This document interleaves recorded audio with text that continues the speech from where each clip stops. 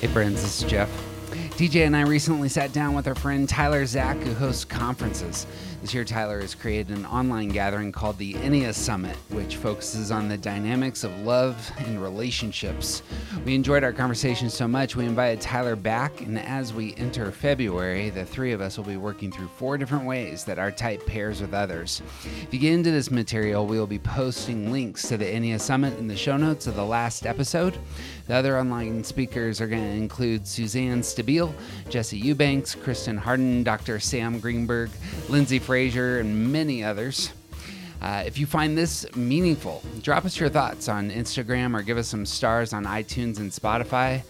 And as always, may all good things be yours.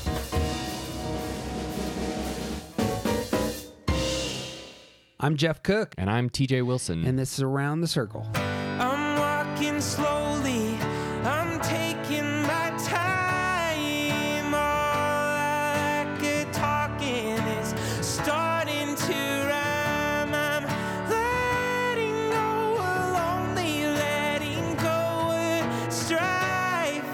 I just can't get enough of this beautiful life. Well, welcome back to the Enneas Summit. I'm here with Jeff Cook and TJ Wilson. They are the co-hosts of the popular Enneagram podcast called Around the Circle.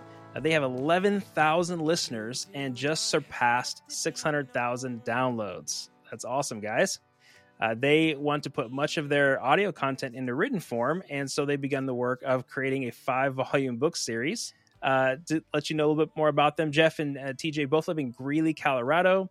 TJ is an entrepreneur and business owner, and Jeff is an author, former pastor, and has served 15 years as a professor in the philosophy department at the University of Northern Colorado. Jeff and TJ actually have 3 podcasts, not just one, with over 200 combined episodes that you can go binge listen to right now. Their primary one is Around the Circle, like I just mentioned, but they also have an Enneagram and Movie Characters podcast, which I love, as well as a podcast called Start Here. If you don't want to take an Enneagram test, you can just listen to their series of talks on that podcast to help you find your type. It's kind of like a self-typing podcast, and over 2,000 people so far have used it already as a typing tool. So Jeff and TJ, welcome back to the summit. Hello, thanks. Thank you. Well, today we're going to talk about, I think we've titled this talk, Relational Chemistry, How Enneagram Stances Affect Our Connection with Loved Ones. So this is the only interview talk that we're going to discuss stances and how that creates chemistry or takes away from the chemistry of our relationships. And you guys have done some extensive just research and observation in regards to stances. You guys have multiple episodes on your podcast, which I've really benefited from. So I'm super excited to hear the wisdom that you're going to be able to come and bring to our listeners today. So is there anything that you want to say in preface to this conversation? I think we should definitely start this. Like, if we're talking about relationships, we should definitely start with the one rule, which is don't type other people. So, like, if you were really into the Enneagram and you're trying to figure out your partner's type, you can guess, but you can't assign. Like, try to, encourage them to figure out what their type is, because you're never supposed to type other people. Don't type other people. As mentioned earlier, there's a handy podcast out there for just such purposes. Correct. So let's jump in now. Some people have never heard of stances before. And so before we even get into all this, just give a brief overview of stances, if you would, and like why they are so crucial and important to this topic of love and relationships. There's a lot of in and out in my mind in Enneagram.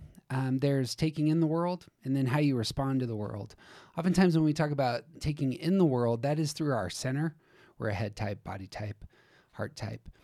When we respond to the world and try and get what we want, that also flows out of our Enneagram type. And so stance is a convenient term for really what is our primary energy strategy for getting what we want. Some of us are more assertive. Some of us earn, and some of us withdraw to get our motive fulfilled.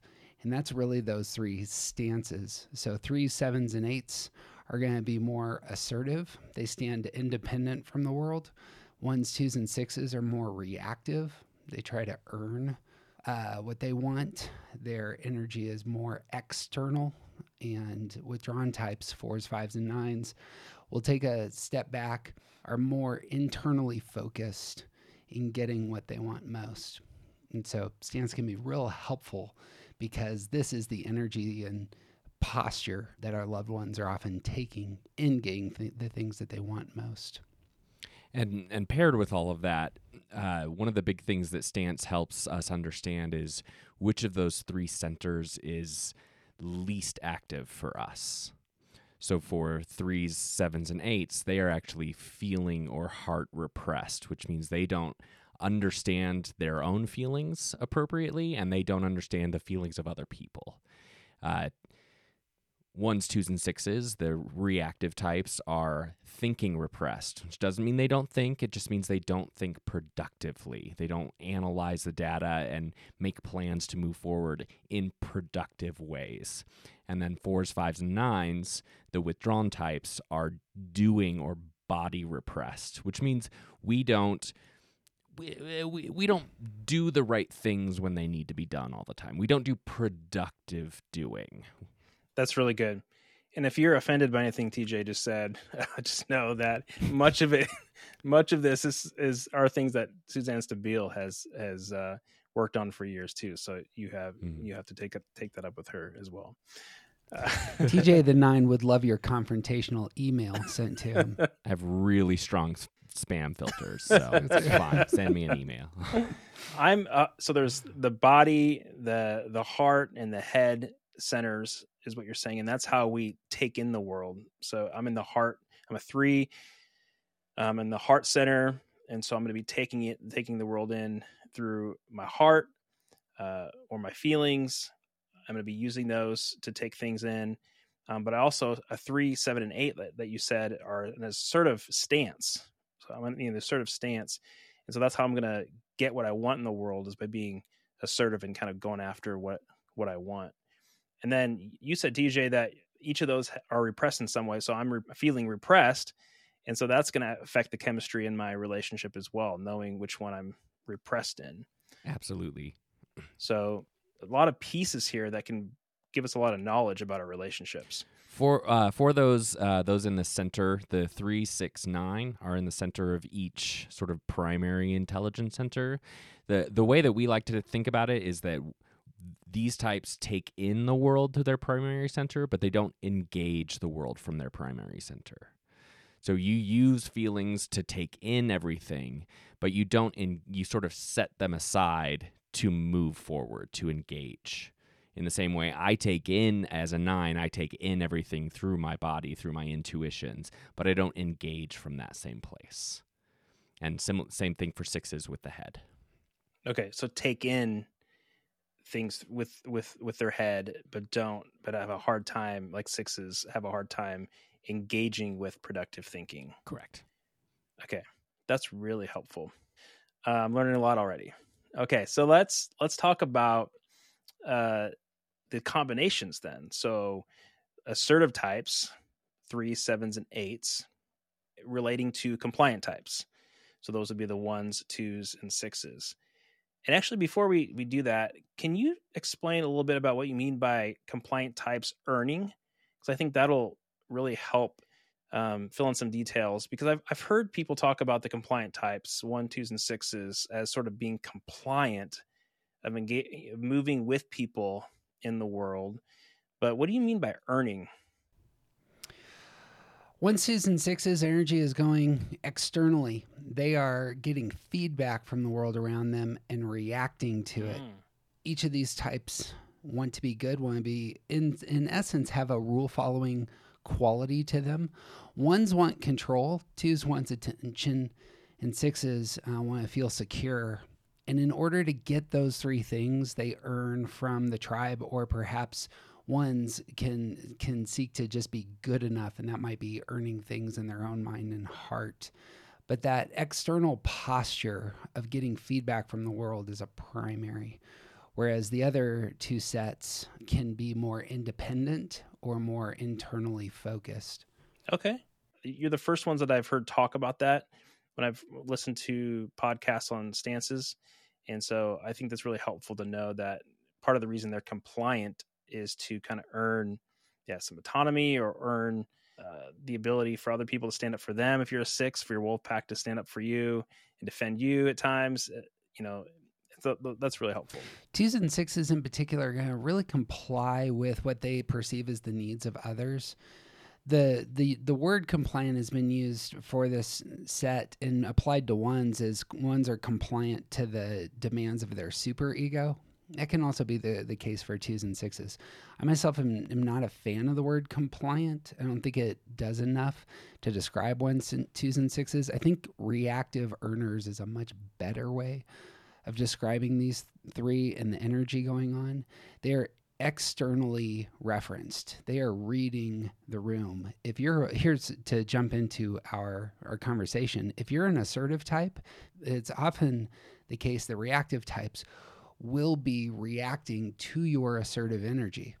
And so the energy will be coming at them, and they'll be doing some judo moves to try and get their own feel in the world. So I'm a reactive type. When I engage 4s, 5s, and 9s who are withdrawn, most of the energy is actually coming from me. I'm intuiting their withdrawn posture, and I'm moving toward them because I'm reacting to their withdrawnness. And that's often how 1s, 2s, and 6s navigate the world, is having that kind of radar and responding. And so I put a lot of assertive energy out there, and my wife, as a 6 in the compliant type or compliant stance, she reacts by doubting my plans and with lots of concerns. So is that kind of one of the dynamics you're talking about? Yep. Oh yeah, absolutely. If you weren't putting out plans, she would have nothing to respond to. Yeah. So yeah, her energy would be going somewhere else. That's good.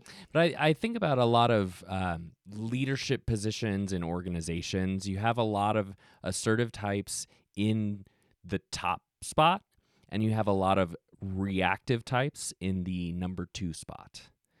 And this is similar in a lot of the even romantic or just plain interpersonal relationships we see with these types. There's someone who's sort of the boss, and there's another who is almost the assistant or the partner that helps the boss get all of their things done or achieve their vision or whatever. And that is the dynamic of the assertive type who's moving forward with their own vision and trying to drive toward some future that they see. And then you have the reactive type who's trying to react to whatever's coming at them and figuring out their own place by definition of what is being put out in front of them. Yeah, it makes a lot of sense. So, I remember Ian Cron saying that he's talked with some 7s in Silicon Valley that were very entrepreneurial, like 3, 7s, and 8s. Mm-hmm. All of us are very entrepreneurial, and we can start things and have a vision. But as the company starts growing, he said that the 7 feels dishonored because now all of a sudden you have the reactive types getting hired to build the company, and they all have an issue with continuing to run after new things when structures and policies and all these stabilizing things need to be put in place. So there can be a lot of energy coming back at that 7. And so I just remember him talking about that and that making sense. And that's happening in our relationships. It's happening in marriage and our partnerships as well, that kind of energy. Absolutely. So let's talk a little bit more about that then. Assertive types, 3, 7s, and 8s, with the compliant types, 1s, 2s, and 6s. Like, what is that sort of relationship combination going to look like? As TJ was kind of saying, this is often an action-dominated pair. They're going to be doing things. There's not a withdrawn type here, and oftentimes, as TJ was saying, the energy of the reactive type is kind of grabbing hold of the shooting star energy of the assertive one. And there becomes that relational dynamic is going to be there. A lot of the energy, romantic energy can be there, but also friendships can be in that space, or work colleagues. You can see that there becomes a chemistry between the two of forward movement, of the 378 standing independent from the world and seeking to push their will forward, as it were.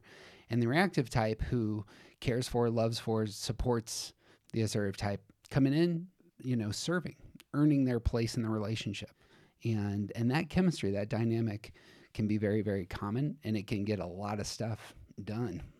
And somewhat on the more, let's say, unhealthy or less positive side, like assertive types that are in a poor relationship with or a struggling relationship with reactive types, assertives can feel like that is a tether, that's something holding them back from reaching the goals that they are trying to accomplish.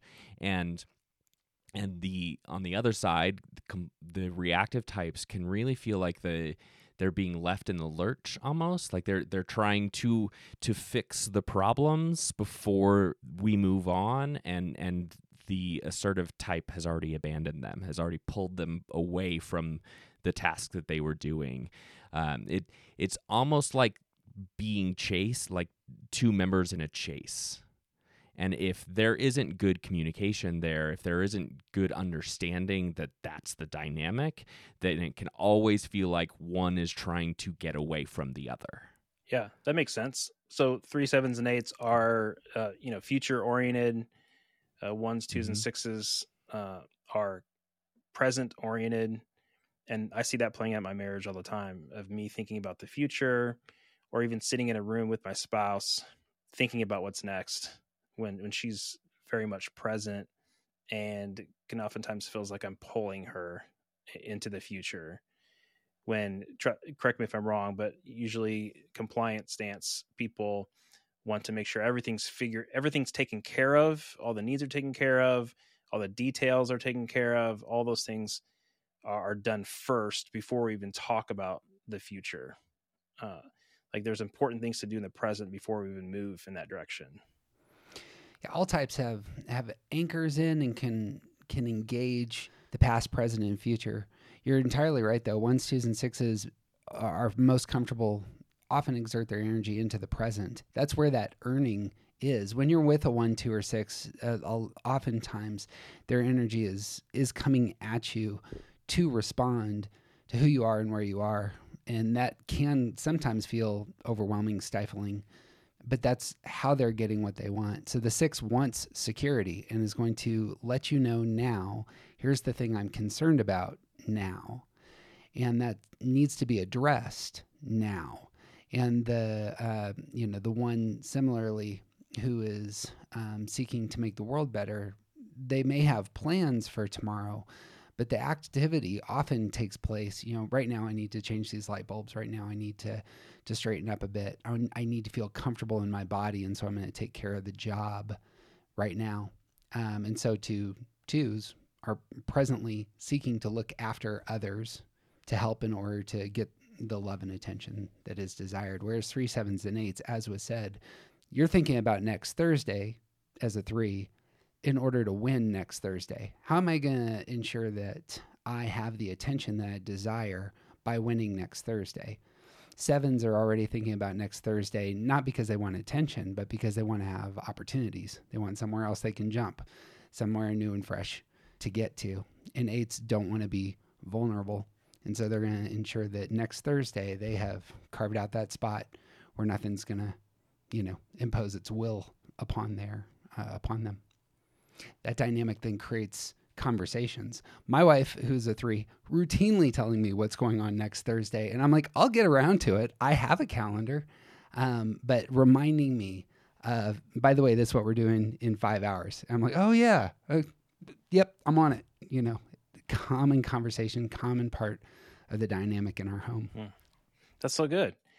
Any other thoughts before we move on to another combination? I do want to mention a little bit about that repressed center issue, because 3, 7s, and 8s are usually fast thinkers. They're quick, and they're on to the next thing. And then 1s, 2s, and 6s are not fast thinkers. They need to talk about everything out loud.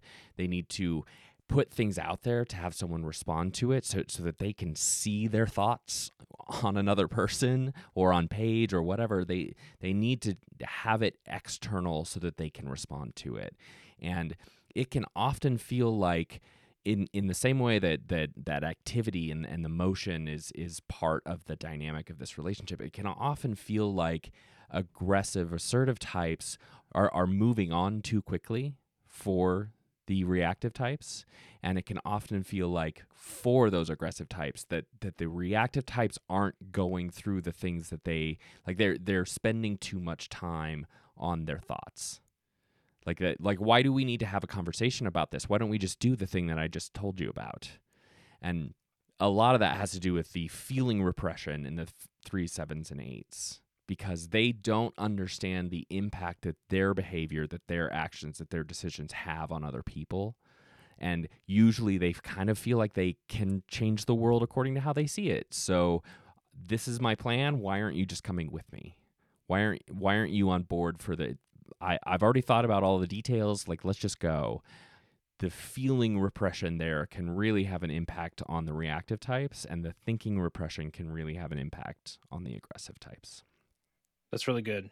Yeah, I think for the assertive types, and hey, we have all three stances represented in this trio right here, but just the present or past feels like quicksand. Yeah, like if I stay here too long, we'll sink. And you're exactly right. I'm a slow internal processor as a kind of self-press 3, wing 4. So I'm not I wouldn't consider myself a quick thinker, but I get really impatient when my wife wants to throw up the yellow flag and say, hey, this is a problem. I'm really concerned about this. Like my immediate thought is, yeah, let's do something about it. And I know we're getting into like the competency triad, the 1s, 3s, and 5s, and there's other ways of overlaying this, but as an assertive type, I just have very little patience to sit in the present and discuss feelings or to talk about the details, because I'm like, let's just move forward and do something about it. And the metaphor that comes to mind is, if we're building a skyscraper and someone comes to me and says, well, we got to figure all these safety protocols out first. I'm like, well, no, let's just build it because we need to get it done. And that's why I talk about these things when we can just go and build the building. And then, a year later, the whole building falls and crashes. And that's when 3s, 7s, and 8s are like, oh, I guess my spouse was right. You start seeing the value in slowing down and being more patient and those things. But usually it's like you have to crash and burn first before, school of hard knocks, before you figure that out.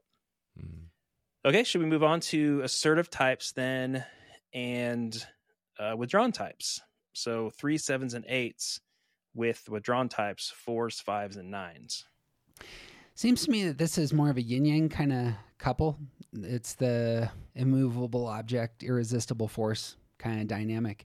That doesn't mean that this can't be a fantastic relationship to have, but there is going to be a lot of pull and push going on at times, and it just needs to get named. 4s, 5s, and 9s, as was said, can kind of think about their feelings or feel their thoughts and kind of be in that space because they are action repressed.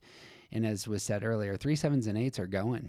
And often going is how the 3, 7, and 8 get their motive fulfilled. And so if you're hanging around, we're not going to get my motive fulfilled. And that can be a source of anger, frustration, etc. And so that just needs to get named in terms of there's always going to be really a push-pull here, and developing tools to communicate about that would probably be incredibly helpful. Yeah, and I would also say, like, adding to the idea of being body repressed, we're also intuition repressed. So that part of that withdrawal move is that the 4s, 5s, and 9s need to spend some time with something before we know what our gut says. Like there's mimetically, culturally, we talk about like gut reactions to a lot of things, and 4s, 5s, and 9s don't really have gut reactions. We have to spend some time with stuff before we know what our gut says, and that is such a waste of time to aggressive types. They do not want to wait for us to figure out what our feelings are. So it's often the case that 4s, 5s, and 9s get kind of dragged around by assertive types, or even more of a tether where we serve as we're pulling them backward. We're pulling the assertive type backward because we need to be in this space before we know how to move forward. Some of the things, especially in romantic couples, this pairing can be fantastic because it will shore up your repressed center in some ways. Right. Assertive types do need to slow down, do need to create space where they actually do business with their kaleidoscopic range of emotions. That is what Enneagram at its best is about. Balance. Enneagram at its best is going to encourage us to shore up our weaknesses. And this is for 3, 7s, and 8s. If you don't know that you need to slow down and really take an internal inventory, that is the hard work of the Enneagram for you, my friend. Mm-hmm. So too for withdrawn types, you need to move. You need to figure out how to get into your body. You need to figure out how to love your body and have that be a part of your personality and identity, what you accomplish. And that's hard for withdrawn types. And so those are 3, 7s, and 8s will do a great job of encouraging we need to get going and do some stuff for the 4, 5, 9. And again, that can, if embraced, that can create a fantastic chemistry. If you fight against each other on that front, obviously that's going to be the immovable object, irresistible force, right? Kind of pattern. And as you spend more time together, I see that these types in relationship can learn where their energies sort of overlap, where in this space we need the aggressive energy, so we're both going to sort of join that energy and move forward. And in this space, we really need to step back and relax a little bit. And in this space, we really only need one person who's going to step back so the other one can do their own thing. And in this other space, we do need one, but the other, there's a good balance to be had when this can be acknowledged and incorporated and engaged in a more intentional way of these two very different types sort of learning from each other how to balance that energy. Good. So the beautiful part about this pairing with assertive with withdrawn is like what you said, Jeff, the yin and the yang, assertive energy and more quiet, withdrawn, introspective energy, coming together and one leaning on the other. You see that the withdrawn types are attracted to the assertive types energy and kind of feed off of it. And then the people who are always going can look at the people that are more patient and withdrawn and really appreciate their sort of peaceful energy, their introspective, thoughtful characteristics. And it could be a really beautiful yin yang energy. I'm thinking more in terms of conflict, though. Correct me if I'm wrong, but it seems like the assertive types, in trying to get what they want in the world, can run over the withdrawn types, and that can not lead to sparks like it may with a assertive and compliant stance. There might be a little more sparks, but it seems like the withdrawn types would probably just either dig their heels in when the assertive types are running all over, trying to pull them every which way, dig their heels in, or withdraw, become passive aggressive. It seems like they would create a sort of a flatness or to the chemistry. You know what I'm saying? I do. I think all of us have tools when people are coming at us. And so 4s, 5s, and 9s have tools for dealing with assertive people. As was kind of said, there can be kind of a tortoise move. Mm-hmm. There can be a stubbornness that can be part of 4s, 5s, and 9s in terms of how they react to those sorts of relational moves. The great thing about these two stances is that they both have kind of an independent streak. They can go into their own rooms and be just fine with that. Reactive types have a hard time with that, but I think 3, 7s, and 8s stand independent from the world and can often do things themselves without you. And 4s, 5s, 9s can go into their room and say, look, this is my space. I'm going to do my thing. I'm going to sit with my books and do what you want. I don't care. And so that may be a healthy move in a relationship of just saying, look, we just need some space right now. And everybody goes to their own spaces aware. But I think you're right. We need to be aware of, assertive types need to be aware that they can run over people. Mm-hmm. You got thoughts, Steve? And withdrawn types need to be aware that some of their withdrawal is actually just avoidance. Yeah. Like if I know someone's coming for me, I'm gonna bail. I'm gonna go do something. I'm gonna go to the movies by myself. I'm gonna do something else to avoid. That's compounded by the fact that I avoid conflict at all costs. But even 4s and 5s, like it's much easier for us to avoid, resist, bail on conflict than to actually engage in it. It's good. And that does as much disservice as being run over. Yeah, exactly. Okay, orientation to time. The assertive types are future-oriented. The withdrawn types are past-oriented. So now you have the future and past. Like, how can that help and hurt the relationship? Real important, I think, when talking about orientation to time with stances, to think about it as tools. 4s, 5s, and 9s are using past tools to get what they want. So 4s are going to have an elaborate memory of the emotional dynamics of their lives that they can pull from in order to get the attention that they want right now. 5s are going to have a vast inventory of their knowledge of the past that they can pull from in order to get the security they desire right now. 9s oftentimes, TJ can attest, it can be kind of hoarders, but that is in part because they're collecting physical items that will ensure that they have, their space the way that they desire and get the control over their environments that they desire. Using those past tools can be, it's a massive library to pull from. 3s, 7s, and 8s can skip the library, and they're thinking about tomorrow and books that haven't been written yet, as it were. And there can be a really great dynamic if you can come together. The chemistry, the complementariness that can come from somebody who's really anchored in the past and somebody who's pulling into the future can be outstanding if you honor the skills and superpowers of the other and what they bring to the table there. But obviously, if you're stuck in the past and it's ridiculous to have your head in the clouds and always thinking about the future, then there's a negative side to how they come together, it seems to me. Yeah, I think at our best, like there's a place for, like, the space in the middle of future and past is the present. And when these two types come together, when these two orientations to time come together, they can easily meet in the present if they're trying to.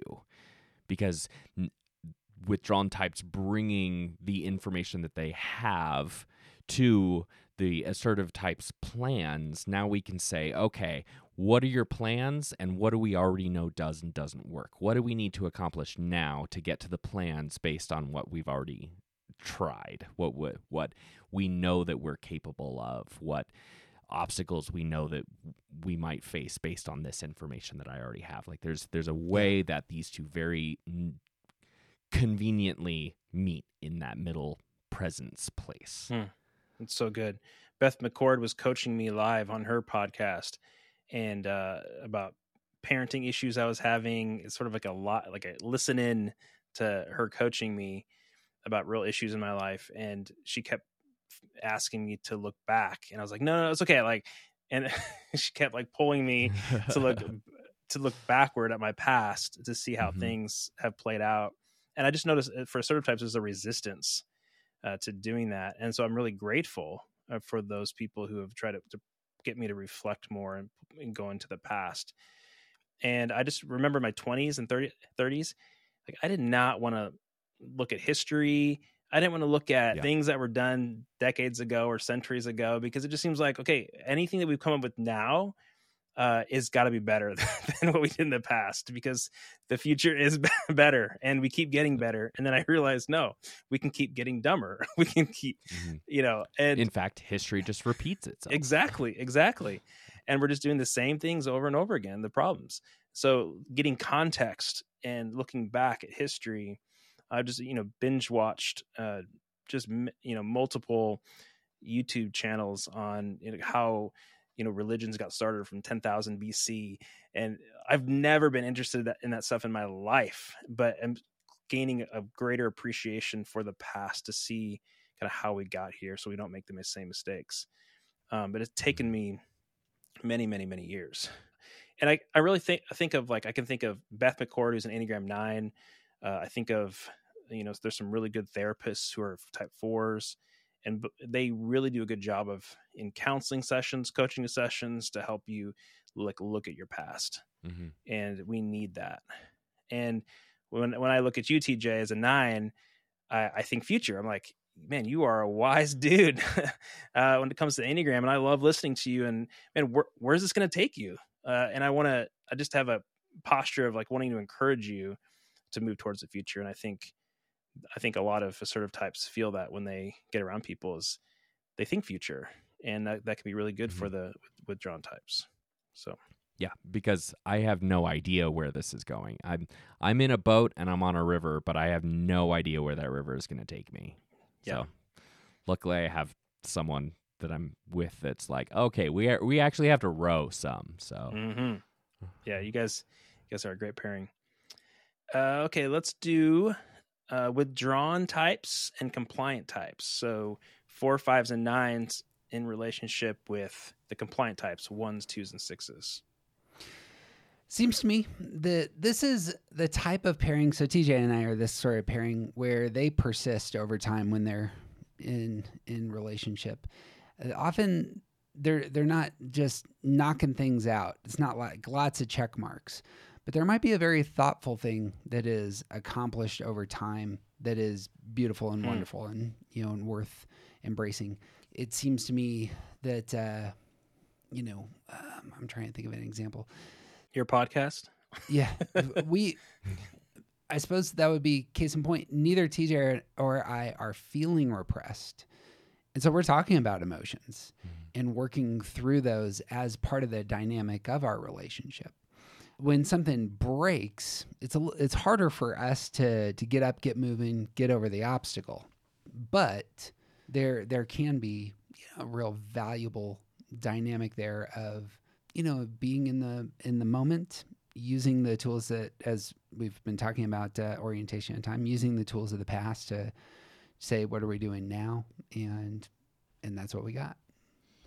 This is also represented by me and my spouse. My partner is a 6, and like we said before we really dived into this, there's an energy that if reactive types are responding to the energy of their partner, then they are going to probably be the ones driving in a relationship with a withdrawn type. And withdrawn types are typically okay with that because the responsive type isn't driving over them. The reactiveness, the external focus means that there's real partnership, there's real consideration there. And I have no reason to believe that my reactive types won't listen to me when I bring something up, whereas I carry that sort of skepticism with me with assertive types. Noted. Yep. Yeah. So there is really interesting balance of energy there because it's like a softer version of pulling us withdrawn types forward and a softer version of sort of calm down a little bit. You don't need to worry about that thing now with the compliant types. To build on that, the thing that hits me is I in my experience and what I see, I think withdrawn types are often the ones who are leading. Their energy is that which the reactive type are reacting to, except for when it comes to the motive of the reactive type. And so you'll see so I'm thinking of a pairing that's a 9-2. They are pretty lax until it comes to relationships. And in relationships, the energy of the two flames up a little bit. With TJ's relationship, the security seeking of his spouse who's a 6 asserts itself. And so that needs to be addressed. And that'll be part of the dynamic. But otherwise, everything's copacetic and we're fine. And with me and TJ, there would be, I have a handful of things I want to physically accomplish, and that is part of our relationship. Otherwise, we generally are, even keel And so whatever the motive is of the reactive type, I bet you is going to assert itself. But the withdrawn type, I often see, I suppose this, and it's going to differ from person to person, but I often see withdrawn types, their energy is what leads that relationship. And I think to that point where there might be more sort of sparks, you were saying, with assertive types. I think with reactive types, the kind of complications that can come in can be much more severe. Because like with assertive types, they're gonna go. And when there is conflict, when there is like the assertive types are in charge of their own life and they're moving forward regardless. And with compliant, with reactive types, when they come up against some type of complication, conflict, fight, and any kind of rift with a partner that is in that withdrawn stance, there's the withdrawn type either has to step up or it is a rift. Like it is a significant problem. And the demand there is so much more compulsory, I guess, because the reactive type has to have something to react to. And if you're not, from the perspective of the reactive type to the withdrawn, if you're not giving me something to respond to, if you're stepping back and making me wait for too long, if you won't make the changes that I need in order for me to feel safe or loved or good, then I'm going to go find that somewhere else. I can't get it from you. I will find it somewhere else. Yeah. And I'm really appreciating this conversation and kind of exploring these cul-de-sacs or whatever you want to say, driving around and exploring more about these combinations than I've ever explored before. It's really really insightful. I really appreciate as a assertive type listening in, talking about how withdrawn and compliant can really have good chemistry together. And I love what you said about being with somebody that you're not going to get run over by. Feeling like you're a team with them. You're kind of both okay, more in the present together, moving forward and kind of figuring things out. There's sort of a camaraderie, and that's, no fear of being run over or not heard or acknowledged. I really appreciate listening to that dynamic. But then also what you just said too, the when the check engine light comes on, it's when there's a stalemate and you can get stuck in quicksand without an assertive type in the relationship. So that's really helpful to know too. Anything else about this combination, compliant and withdrawn, before we kind of talk about assertive and the different stances with each other? I did want to mention one more thing about the withdrawn and reactive or compliant. I think this is a slower relationship just in general, but it might be a more solid one. Like thinking about the relationships I have with my assertive friends, they're bigger and they're faster, but the relationships that I have with my reactive friends are usually more solid. There's less going on with us, but it's usually there's a better foundation underneath us. And if we do come to those conflict places, it's more likely that we will try harder to deal with that conflict.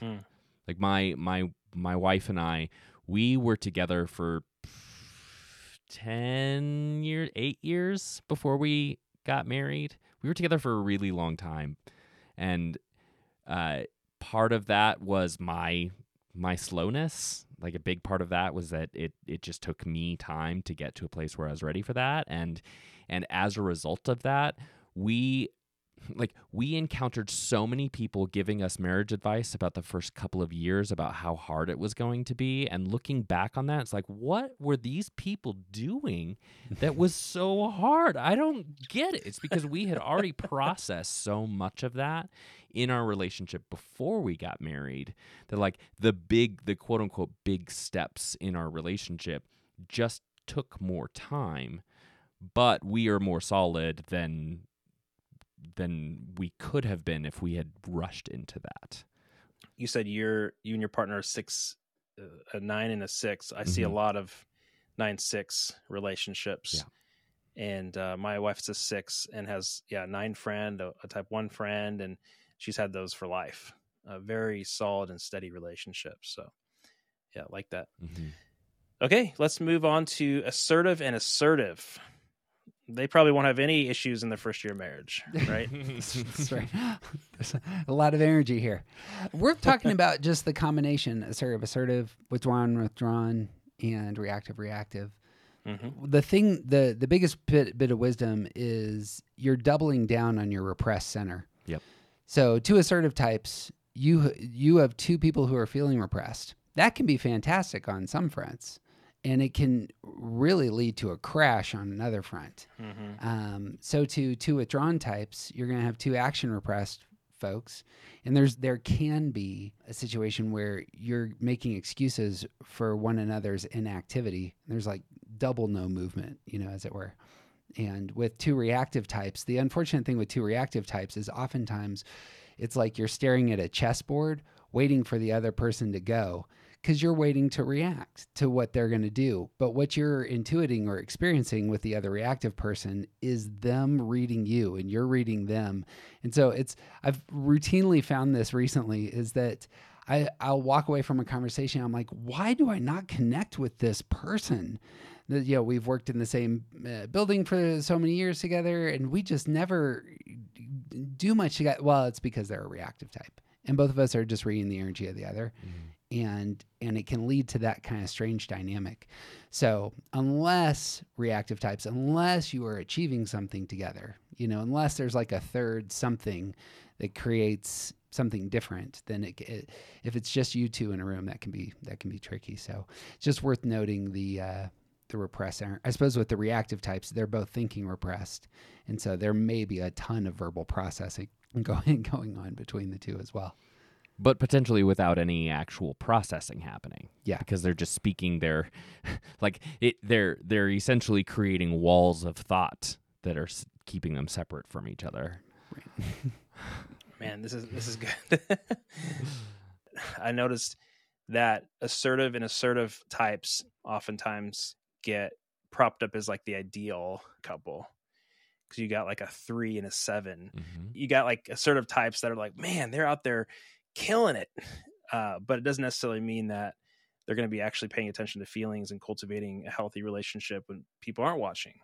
This can look like a power couple from the outside of getting things done, doing crazy things together. The assertive as a pairing, like that can be a rocket, and it can go straight to the moon. Like that pair can accomplish a lot. But also sometimes rockets explode, and sometimes when rockets explode, it kills people that had nothing to do with the rocket. Like the damage that can be done by 2 assertive types together, like even if they're going to the same place, the damage left in their wake can be significant. The damage that they do to each other can be significant because they won't even realize it's happening while it's happening. Another thing worth saying here is that with what we've been calling them assertive aggressive types, but really they're also independent.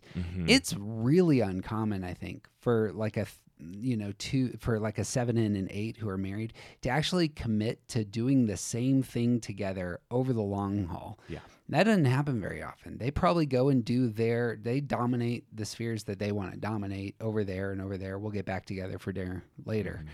The power couples are the reactive types and the assertive types, because then there's a complementariness in which the engine gets going, where there's detail orientedness and the energy to move. But with 2 assertive types, it ends up being, I think there's more of that dynamic. It's like you do your thing over here, I do my thing over here. We get together for drinks at 12.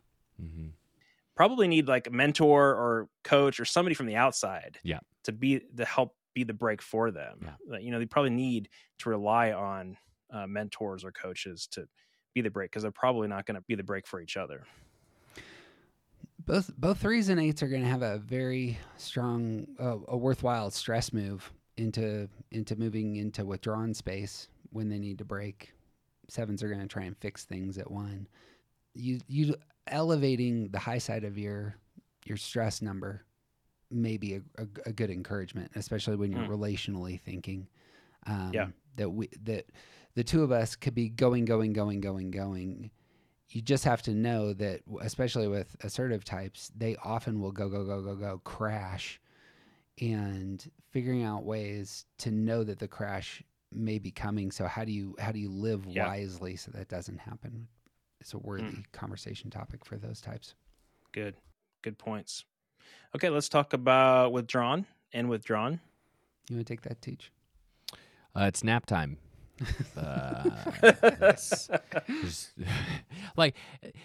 It's amazing to me how comfortable I can be with other withdrawn types, but we are not getting anything done together. Like that's just we're not making plans. We're not like we may be getting things done on our own, and it may be in the same room, but we're not really working together because we're both fine with that. Like that's how withdrawn types are. We're fine sort of in that a little bit alone space. And if you don't need anything from me, that's great. I don't need anything from you.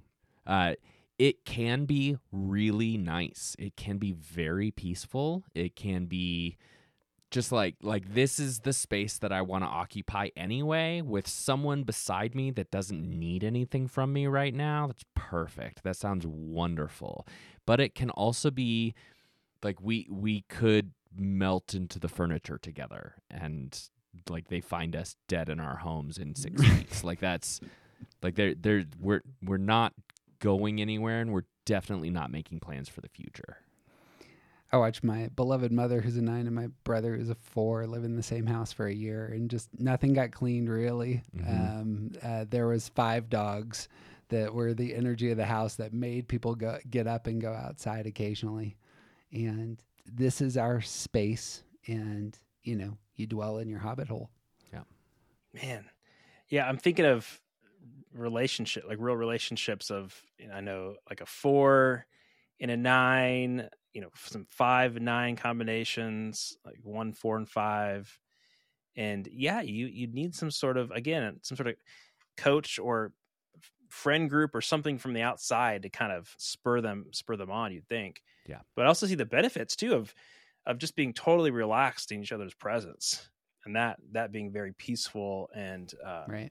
I just picture like playing a board game together or video games or just chilling and enjoying life. Yeah. There is something about the motive that I bet you will peak a little bit. 9s want their presence to matter, and so there will be movement there. 4s do want attention. 5s do want security, and you can't just stay in, bunkered down in a bank vault, as it were. Motive will zap you occasionally. But there again, it doesn't necessarily mean we're accomplishing anything. I have a really close friend who's a 4, and we can talk to each other for hours and hours and hours and like jump around all kinds of different topics and accomplish nothing. Yeah, We've had many people in our lives walk away from us repeatedly because our conversations, that we can talk about things that nobody cares about, and we're not getting anything done, and we can just keep going. Because that's like my presence matters, because he's validating my thoughts and he's getting his feelings validated by our conversation, but we're not getting anything done. You said we're not. There it is. We can we can sit around and not do anything or not get anything done. That is like 3 language or maybe assertive stance language in terms of our scorecard for what it means to be productive. But my wife, she's in the compliant or reactive stance.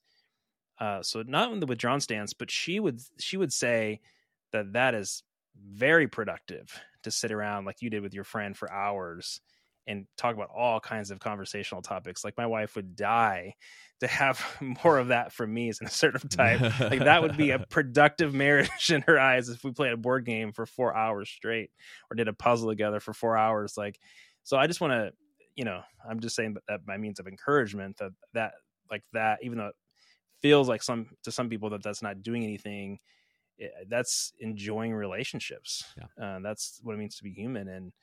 And I need to have that vision of productivity, if that makes sense. Not to completely poo-poo what you just said, but we come back to the thought of balance. Come on, confront me, TJ. Because my sixth wife hates these conversations. She is the first one to walk away when me and this friend get together because she doesn't care about literally anything that we're talking about. And so like that same kind of thing, like if you fall too far in one direction, it's a problem. But if you fall too far in the other direction, it's still a problem. So I love that confrontive energy, TJ. Just keep that coming. Okay. Any more to say on the withdrawn, or should we go to reactive and reactive? No. My father and I are both ones, and so I like grew up with the reactive energy, and dated a woman for 3 years who was also a reactive type, and so I'm really familiar with that kind of energy. And again, it's the chessboard and just waiting for the other person to play. So like I'm waiting for my dad to call, and he's waiting for me to call, and there's a lot of energy there, and it's but we're trying to read one another. And it's also the case, as was said earlier, the thinking repression is really going to color a lot of this relationship. It's such a treasure for me as a reactive type to have people in my life who can think quickly or think with depth, especially if they're patient enough to respond to me trying to process all the things. And so, but in a reactive relationship, you don't necessarily have that. So I can think of many of these relationships where when we have conversations, they can be great, but we don't actually get to the place the way I do with others, which is interesting to me. Especially, I was a university professor. You would think that this would be easier, and it really still isn't. And that's just been my experience. So, TJ, do you have anything to add to that? The verbal processing, the externally focused, like all of the stuff, that it's just such an interesting dynamic. And twos in that pairing, like if it's a two, that might help a little bit because twos are all about relationships. So they will spill their whole guts to you in order to bond. Whereas ones and sixes, like there's a little bit more of like playing by the rules kind of energy. But it's still the case that these types are always like it's almost like dancing with nobody leading. Like they want the other partner to lead, and if there is going to be any success romantically or in work or whatever else, like there has to be times when both sides pick that up. Like there has to be intentional decisions that, okay, today I'm going to be the leader. Tomorrow I'm not. You have to do it tomorrow, but today I will be the one in charge. And that sort of like making sure that you understand that you are doing the same thing I am, so we have to figure out how to do it together. Like that dynamic it can be so sort of hilariously stagnating. Like one of my favorite stories about Jeff is the first time he sort of really interacted with my wife, like long time ago when she was just my girlfriend. She gave him a ride home, and like it was just the most like both of them sitting there in awkwardness trying to figure out what to say to each other. And like this is one of my best friends and someone that I'm very, very close to romantically, and they can't have a conversation. Not because they don't have similar interests, but because they're both reactive types. Yeah. So you have to figure out, like, somebody's got to drive today. Somebody has to. Very strange phenomena on this front. The one place where this can be different is I see a lot of reactive types who are couples in nonprofit work together, or sometimes in corporate spaces, or teachers. I've seen a handful of teachers who, and in those situations, the job creates the energy. Mm-hmm. We're talking about what we're doing to serve these other people. And then the ball starts to really move forward in terms of conversation. But they're probably connecting over work. They're probably connecting over how they're earning the thing that they want most from the world. That's interesting. Like my wife never like dated any ones, but she has a lot of one friends as a 6, and they have some good chemistry with each other, because like the one is, especially like the self-pres one, it's like, man, things are not right. and then the 6 is like, yes, there are troubling things out there, and they kind of connect on this thing, things aren't right with the world kind of level. The on exactly that front, the one anomaly is that ones process with action, and so ones can be the instigator of movement on exactly these sorts of fronts. So the ones can kind of upset the theory that I'm kind of pitching here. But if that happens, the 6 needs to get on board with what the one's doing. They need to find that the one's going to create a stable environment for them to feel secure, feel safe, and then they're invested. But they're going to have to go in on whatever the one is up to. And then the one's ambition is the source of energy. And I bet you nearly 98% of their conversations are going to center on what we're doing together over here to make the world better. And the 6 sees all of those things. It's like, yes, the world does need to be made better. What can we do? Yeah, right. I really appreciate you guys talking about that whole reactive energy, like waiting for something to happen and then sort of reacting to it. So I've never thought about that in terms of 1, 2s, and 6s. That's really helpful to know as I counsel other people or in my relationships. Much better than compliant. Yeah. Well, what are the harmonic groups, like the 4s, 6s, and 8s? I just end up talking with Krista Harden about that.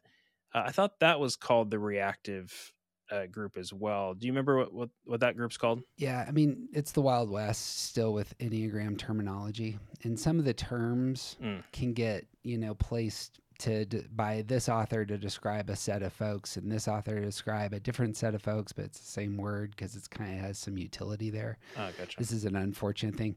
It's when you have multiple creators coming to the table and advocating for how they are seeing the system, then that's going to happen.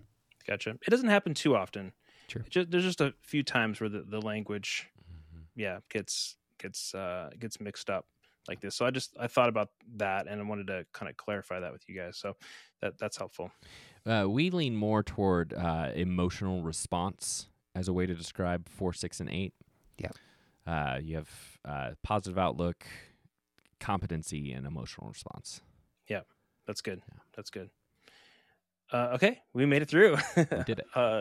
The 6 different combinations. This is a really good, insightful, just fun conversation. I know those watching probably feel the exact same way. So this is what it's like when I'm mowing my lawn, listening to your guys' podcasts, and like there's just a lot more where this came from. And you guys have over 200 episodes. So I would highly, highly recommend you subscribe like I did to their podcast and continue to learn from them.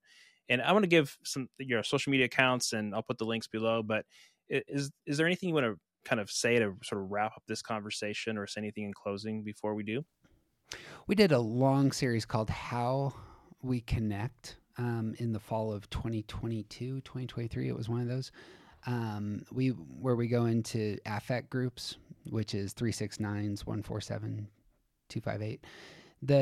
How our relationships function often come out of those spaces. Stances is very important, but how we get the love that we want and connect with other people. If you want to take another step in terms of what Enneagram says about your relationships, that would be my next recommendation. Go find that. That'd be a really helpful resource. TJ, any last thoughts? Yeah, I wanted to double down on the don't type other people. Like, if you are working on issues in your relationship, you have to work on it together. And if your partner is not interested in the Enneagram, then you might want to find other tools. That being said, we also mentioned at the outset that there is no ideal pairing. There is no ideal type. There is no...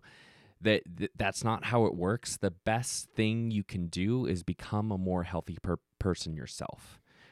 The problems come from unhealth in our type. It doesn't matter if you're an 8 and a 9. If you are both healthy, you'll be able to get through things together. and that applies to work, it applies to parenting, it applies to all of your relationships. Your best path forward is to work on yourself and make yourself a more healthy person. Yeah, agreed. That's good, TJ. I guess I got one last thing, if I may, just piggyback on that. There's a fantastic resource from the Enneagram Institute, which does a pairing of all the specific numbers. So if you do know the type, if somebody in your life has typed themselves, actually, I think if you just type into the Google machine like Enneagram 4 and 8, I think the combinations are what pop up first. But if you can find the Enneagram Institute and their pairings of each of the types, they do a great job of saying, here's the dynamics of all of the pairings. I think is it 54 different possible pairings? Something like that. Sure. But they have that number of pairings, really worth going to. Yeah, it's good. Yeah, there's some, Dr.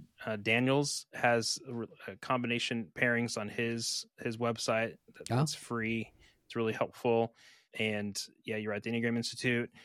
Kristen Harden, who I mentioned her book, The Enneagram in Marriage, that has all the combinations in the back. And then Steph Barron Hall, who's also on the summit. I have her book, Enneagram in Love, and those have all of the relationship combinations. Just a few other places to find those.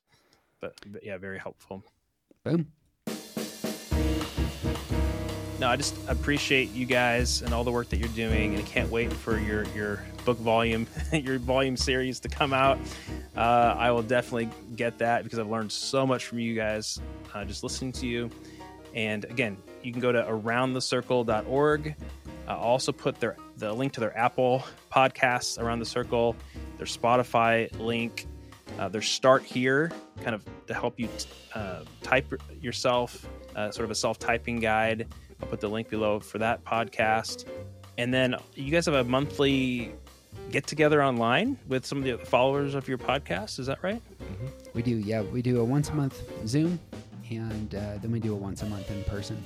And so if you're interested in either of those, we'd love to have you. We generally just pick a topic, go around the circle. It's mostly me bantering with the 3 2s that show up, and then the 3 3s that show up, and the 1 4 that shows up. It's that sort of dynamic. I love that. Well, it's been an honor to have you guys on the summit. And as a reminder to those watching, make sure to go back and watch all the other amazing speakers in the lineup today. You can watch all of them for the next 24 hours. But the good news is you can get the All Access Pass, which will give you sort of lifetime access to all these interviews, the videos, audio files, and transcripts. You can get a transcript of this conversation. So make sure to go check that out. And thanks for tuning in. Remember, stay curious, keep learning, keep growing, and make sure to put into action all of the things that you just learned from Jeff and TJ to transform yourself and your relationships. And we'll see you in the next interview. It's always great talking to you, Tyler.